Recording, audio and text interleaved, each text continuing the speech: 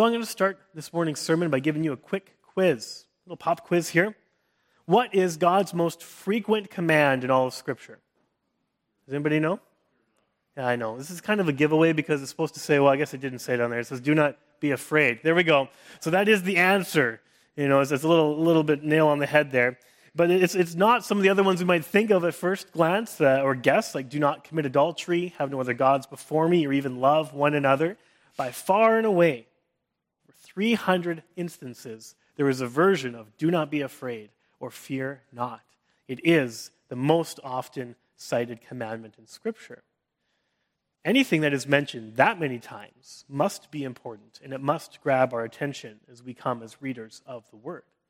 Now, as we continue to focus on fear, I think we should realize that if someone is fearful or in the grip of anxiety, one of the very least helpful things you could ever tell them, do not be afraid. Just stop it. Just quit. It's easy. You're afraid? Just don't be afraid. Choose not to be. Just choose not to be anxious. Get over it. Move on. And I think as a church and as a culture, we are becoming more and more aware, not just of the unhelpfulness, but even the potential harm that can be done by some of that very surface level advice. And why is it harmful? Because you can tell someone to not be afraid, but you yourself can do absolutely nothing to help see that piece of advice through. You have no ability to do anything for them. You are just telling them to pull up their bootstraps, to get over it, and to get on with life. And that can actually make things worse. But when God tells us through His Word and through the messages that He gives us today, when He says to us, do not be afraid, now that is something altogether different. It is no longer surface level advice. It's no longer harmful. It's helpful in the extreme. Because when God commands it, when He tells it to us, He can actually do something about it. He can put some weight behind it, some divine strength kind of weight. So this is not empty advice or even a casual reminder. It is a command of Scripture to not be afraid, given by a God who has the power to help see it through. So that is something we need to keep in mind as we talk about this. I am not going to give you a self-help talk and say, hey, just get over it, don't be afraid, now go home, and now we're done. I want to point us to the truth of Scripture and to the God who can actually help. Now, there are two distinct ways or tones in which somebody could say, do not be afraid. The first is that of a command or a warning where someone says, do not be afraid.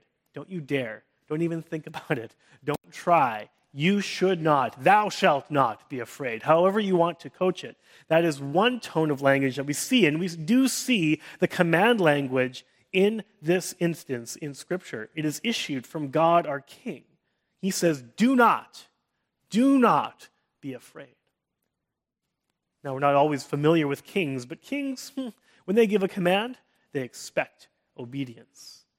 And it is that level of weight that God puts on this command. Do not be afraid. It's a command from our King. Though, of course, as much as He expects obedience, He also gives this command for our own benefit. And those of you who have had a chance to be a parent and still are, or maybe a grandparent with little kids, and all of a sudden, little Jimmy picks up a staple and goes playing next to a wall socket, what are you going to say? Are you going to be like, please don't do that, Jimmy? You're going to be like, don't do that. You're going to be firm. You're going to be loud. You're going to be direct. You're going to be immediate because you know that if something goes wrong, it can really be harmful for little Jimmy. So by the way, you shouldn't leave staples or paper clips or anything lying around or what have you. But you know what? In those instances where there is potential danger, you're going to be very direct in your command to your child or your grandchild or your niece or your nephew or whoever needs your help. And that command isn't because you need to be obeyed for your own self, for your own esteem, for the significance and authority it brings you. That command, as direct as it is, and that need of obedience is still for the benefit of the person that you're giving the command to. It's the very same way when God says to us, do not be afraid. And when we dig into it deeper, we know that this is for our benefit because we are not designed as human beings to live in fear. So what happens when you are in the grip of fear or when you're dealing with anxiety and it becomes perpetual? What fear does is it brings out this fight or flight kind of response. And we have this adrenaline rush, and then our body can be ready to fight off a danger or to flee from a danger, and it just brings up, and we get stressed and we get tense. And this is a wonderful defense mechanism that God has given to us as human beings. And in times of actual danger, we need this response to be there for us. But when we live in fear, we are constantly living in this fight or flight response. And what that does is it brings up the stress, and it makes the anxiety worse, and it can actually have real negative effects physically to our bodies where we just can't relax. And we as humans are not designed to live in fear. God knows that. And so he gives us a very strong command. Do not be afraid. So what can we say about this? What can we say about God's command? We can say beyond a shadow of a doubt that choosing to live in fear then is choosing to live in disobedience. Again, this is not some casual piece of advice. This is a command to be obeyed. And so if you are someone who's lived in fear and you're thinking of it strictly in the victim mindset, there needs to be a bit of a moment, a bit of a switch where you realize, as I needed to realize as well, that when I am choosing to live in fear, that I am also then choosing to live in disobedience against God's most cited command in his word. Yet there is also a second tone in which someone can say, do not be afraid. And instead of the don't of a command, you can have someone give you comfort or reassurance. Don't worry. You don't need to be afraid. I have this. I'm here now. Do not be afraid. And that tone is also evident throughout Scripture. This is issued by God, our Heavenly Father, who deeply cares for his children. We just sang a song to that effect, and we don't have to be ruled by fear because we are children of God. And that God loves us, and he cares for us. And not only does he give us this strong command, but he whispers comfort and reassurance in our ear. Don't worry. Don't be afraid. I have you. This comfort and reassurance is also given for our own benefit. God knows perfectly the encouragement that we need in the darkest times of our life. When we are the most afraid, when things feel like they're closing in, when our anxiety seems to be at its worst, when we are worrying about everything, then God can say in that still small voice that speaks right to our soul, do not be afraid. You don't need to. You don't have to because of who I am. This is, as I think, another way of parenting, how this reflects it would be like comforting a child after a nightmare. And our boys are all great sleepers. We love that fact. They let us sleep wonderfully well. But there are those nights every now and then in which they will have a bad dream. And do you know the number one place that they want to go after a bad dream? Right to mom and dad's bed, right in between us. I'm like, why are you here? Oh, bad dream? Okay, that's fine. You can stay here. Right? But they want that comfort and that reassurance. And as a parent, I love to be able to do that for them, to give that to them, to say it was just a bad dream. I'm here.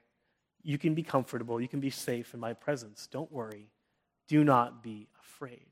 And that is the message that God gives us, even alongside that command in Scripture. So what can we say now about this, the comfort and reassurance that God gives us? Well, we can say that choosing to live in fear is choosing to reject God's gift of peace. He's saying, you don't have to worry because of who I am. You don't have to worry because I'm here. I can take this from you. I can give you peace even when peace feels impossible. And so then if we choose to live in fear, not only are we disobeying a command, but we are rejecting a gift that God wants to offer us. So both of those things should grab our attention if we find ourselves perpetually afraid. And so yes, maybe this has given some motivation. I think it's also started to reveal some of the heart of God when it says, do not be afraid. But maybe we haven't quite got to the point where you find it helpful. Paul then gives another command that we are to follow later on that helps us put our overcoming of fear into practice. And this is in Philippians 4, verse 4. I'll just read from you here. Rejoice in the Lord always. And again, I will say, rejoice. And when we encounter this in Philippians, we need to read it with this command idea. This is a strong imperative from Paul. Paul is writing to the Philippians. He's writing to them from prison. He is in prison. And he is able, in full confidence, to say, rejoice in the Lord always. Not just when things are going well, not just when the skies are clear and sunny and you got your whole life in front of you, even when you are like me, a prisoner for the Lord. you can still rejoice. Rejoice always. He declares this while he's in prison. He modeled it when he and Silas were in prison. They could sing hymns and songs. Even there, they were truly rejoicing in the Lord. That ultimately led to their freedom. And if you continue to read in Philippians chapter 4, Paul goes on in this passage to connect our ability to rejoice in who God is with our ability to overcome fear and anxiety in our life. He says, be anxious. Do not be anxious about anything. There is this connection. And so we need, if we want to put this into practice, to make that connection as well. And to realize that the path to overcoming fear is to focus, maybe even rejoice, on who God is. When we are afraid, we look at the things of our life. And when we want to try to get out of fear, we look at the things that we can do and that we can control. And all of our focus and all of our strategy tends to be put into ourselves and to the situation around us. But church, that will not help, or it will not cure, it will not give you ultimate victory over fear in your life. The only way to do this, the only way truly to follow this command in Scripture to not be afraid, is to focus on who God is. You see, Paul doesn't say rejoice in your circumstances, rejoice when things are going well, rejoice in what's going on around you, rejoice in what God has given you. He says none of that. He says, take your eyes off of those things. Instead, I call you to each and every day, no matter your situation, rejoice in the Lord.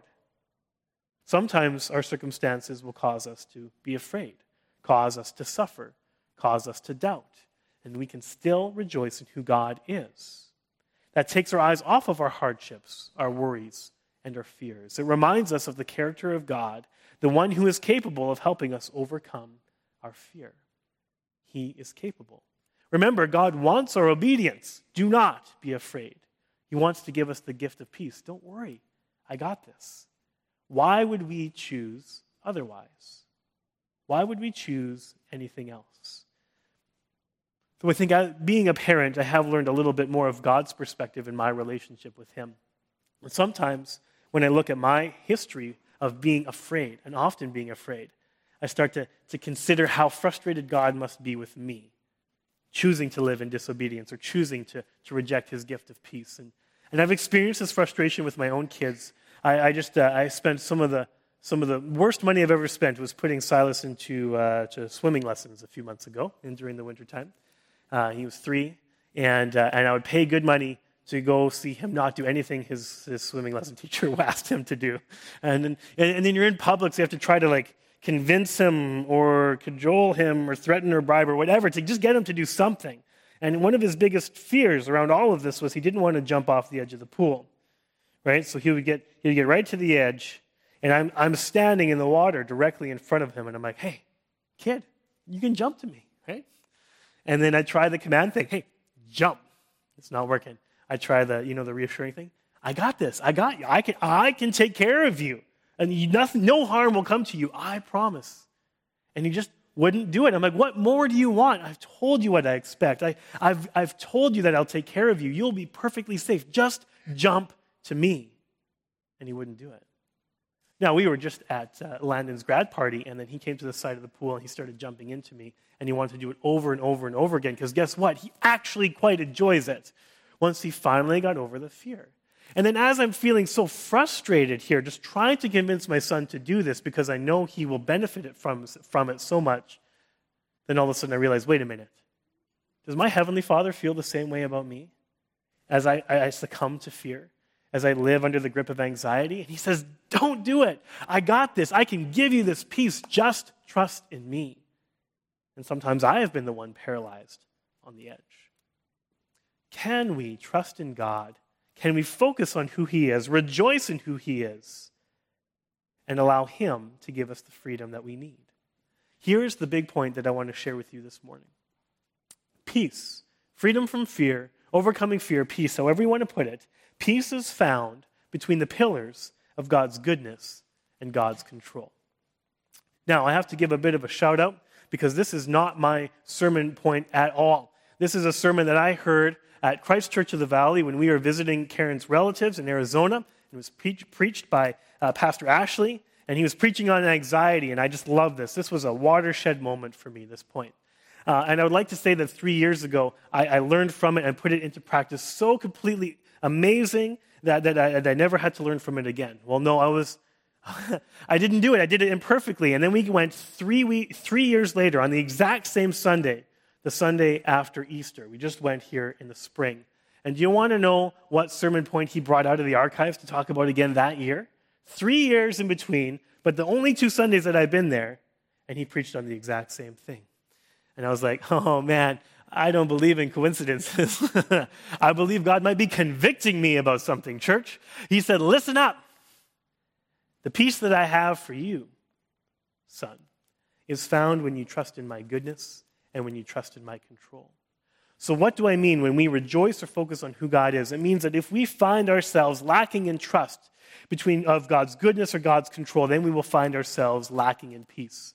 And so there's like 2 pillars on either side. And if we can stand in the middle, then we will find that we can overcome fear.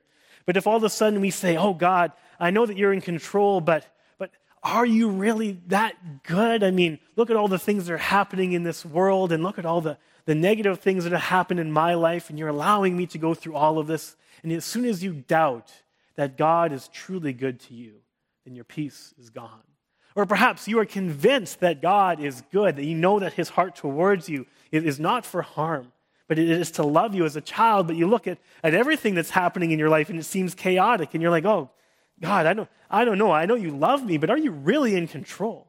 Are you really bigger than these things? Because there's some big things of pandemics and wars and the turmoil in my life and those around me that, God, are you really in control? And when you lose that trust in God's control, now you are also no longer able to claim that gift of peace that he wants to give you. Again, peace is found between the pillars of God's goodness and God's control. When we trust in these aspects of God's character, then what do we need to fear? Let's talk about the pillar of God's control. Because fear, anxiety, and worry make us crave control. That's our natural human response. The more we worry, the more we are afraid, the more we want to just grab a hold of things and do it ourselves and control every aspect of that situation. There's a problem with this, though, because it is clearly impossible, and every one of you, being honest, would I think, agree with me, that you cannot control every aspect of your life. It is impossible to completely control your lives. How many married people here can say, yeah, I can control my spouse? Any married people here willing to raise their hands? I know you're not going to raise your hand, but some of you are like, yeah, I got him in the palm of my hand. No, of course not. This is the scary thing about marriage. When you enter into this very intimate relationship with somebody else that ultimately will still always make their own choices and decisions. It's vulnerable, and we know that we can't control our spouse. Anyone else tried to control your kids? Anyone else tried to make your kids perfectly obedient 100% of the time? Has that worked for anyone? I've admitted that it doesn't work for me. Has anyone else found the secret? Right? I've had the opportunity to have some good conversations with those of you whose children are now becoming young adults, and you got to let go even more. And that's scary. And why is it scary? Because there is even more of the sense of a loss of control. When we get afraid, we want to grab a hold, and when we let go, that can make us fearful. But we can't control our kids. We've trained them, we've taught them, we've pointed them to Jesus, and now they're going. And they're going to do what they're going to do, and they're going to have to make their own decisions in life. In the past couple of years, has anyone managed to control the weather? I've tried this a few different times. Had some problems with water in my basement, was making me a little bit worried, so I was just like, I'm going to control the weather. No more rain means no more water in my basement. That hasn't gone very well for me either, because we've had more and more rain all the time. We can't control the weather. If you're a farmer, that makes a huge difference. Can you control the economy? We've talked about some of the uncertainty with rising inflation and this talk of maybe an upcoming recession, and so that can make us fearful. And the reason it makes us fearful is because we know we can't control it. Fear and anxiety just shout, clamor for this control, but we know we don't have it. We only trick ourselves into thinking that we can. God alone is in control. And when fear threatens to overwhelm us, we need something bigger than our fear to fight back. We need something bigger than our fear. It seems such a simple concept, but of course this is the case. I'm going to share with you another passage from Edward Welch in his book, Running Scared. He says, fear calls out for a person bigger than ourselves. So when we can't control something, and then we look to our left and to our right, to the people that we love the most, and we realize that they can't control it either, where do we go? Where do we go when we're afraid of something that nobody we know can control? We have to look to God. Because everyone other than God is subject to that same lack of control that we are. Only He is big enough. Only He is strong enough. Only He is above and beyond the storms that we all face in life. Those things that make us afraid, we need something bigger than that fear, bigger than that thing that we're afraid of. And God is the only one who will fit that bill.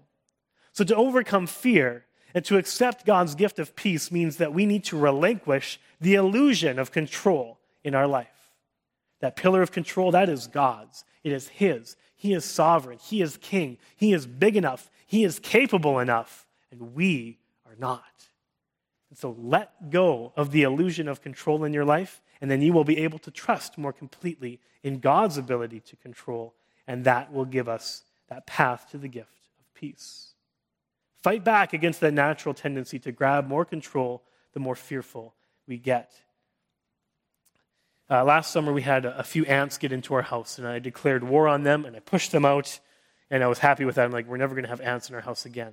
And just this past week or so, Karen and I were working out in our basement, and I saw an ant, one singular ant, crawling on my floor. And I stopped everything. I was like, where's our poison? Where are our traps? What are we going to do? And I'm starting to freak out. And Karen looks at me, and she says, don't spiral. And I said, what do you mean? I'm fine. Right? And of course I'm not. I'm preaching on not being fearful. Why would I be worried? I'm not supposed to worry. It's just one ant. But you know what, church? I wasn't able to put that to rest until I did something. I had this burning need to do something. And so I found poison, and I found one corner of our house that I thought maybe the ant came in, and I sprayed. I'm like, good. Now that matter is settled. Logically, did that make any sense? No. One ant does not mean an infestation. There's no evidence to point that is where the ant was getting into my house. It just showed me this need to do something, to be in control. I still was not ready to fully relinquish any of that situation over to God. And big or small, we need to give over control. We need to give over the illusion of control because God has it anyway. One more passage I'll read from you here from Welch. He says, do not be afraid are the words of the one who could match speech with action. God is the sovereign king who really is in control. He is the one who can do something about our fear. He is the one that can change that situation.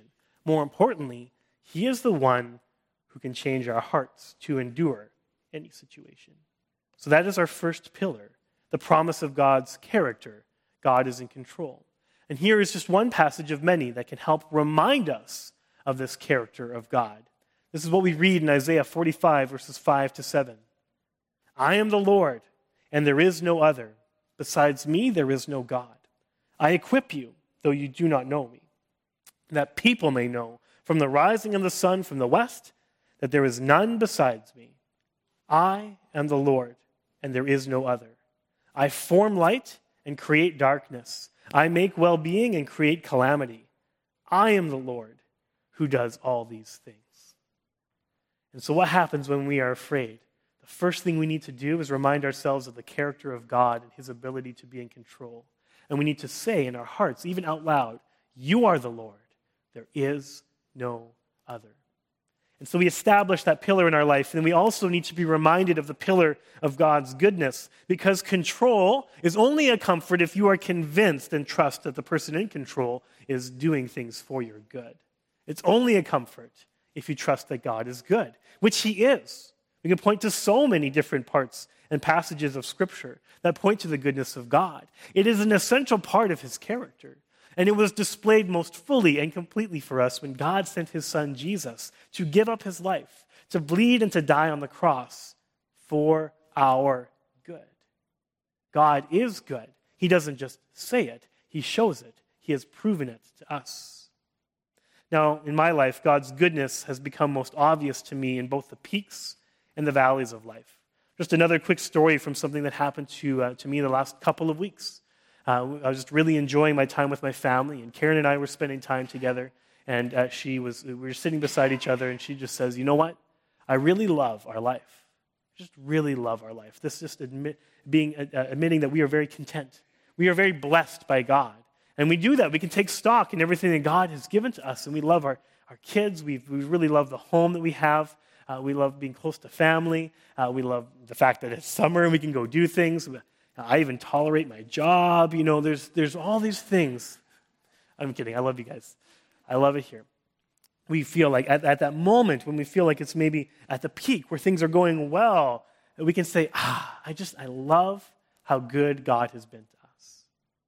So maybe you are in a similar spot and you feel excited about summer and you love what God has done, and you can say, yes, we just look, we count those blessings. We know God has been good.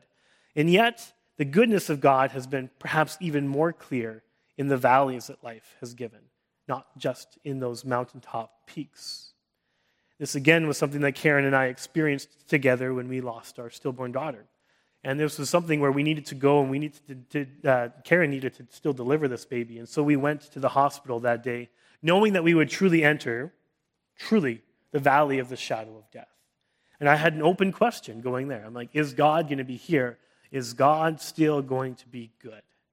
Is he going to be good in this valley, in the dark, in our fear, in our anxiety? Is God still good? And he was there in a way that I can't quite explain, in a way that is really a lesson that we only learn when we walk through it, that when we need God to be good the most is when we are most likely to be convinced of his goodness. Trusting in the goodness of God means that he is enough even when our greatest fears are realized. So we don't get peace from fear because God's goodness makes us exempt from anything bad happening. That's not the truth. The truth is we get peace from fear because even when those worst fears are realized, God's goodness is bigger than those fears. His goodness is everything that we need in those moments. Which is why at my mom's funeral just over a year ago, one of the songs that we wanted to sing, that she wanted to have sung, was the goodness of God. So how is it possible to sing about the goodness of God when you've buried someone that you love? When the worst fears have been realized? Because God is truly good. He is good in the darkest times. He is good when our fears are realized. And when we understand this, when we trust it, then no fear can shackle us. And so here is our second pillar, a promise of God's character. God is good. And we are reminded of this in Psalm 34:8, where the psalmist encourages us, everyone, taste and see that the Lord is good. Blessed is the man who takes refuge in him. Taste and see that the Lord is good. Don't take my word for it. Taste, see, experience, trust. Throw yourself at the feet of Jesus and he will show that he is good to you. God is in control. God is good. And when we remember that, we have peace. We can truly obey that command and take a hold of that gift. Do not be afraid.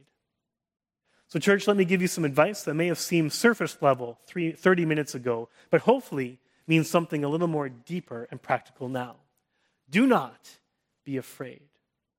Coming from God, this is more than advice. It's that command to be obeyed and that gift to be received. And when fear and anxiety clamor for your attention, rejoice in the Lord.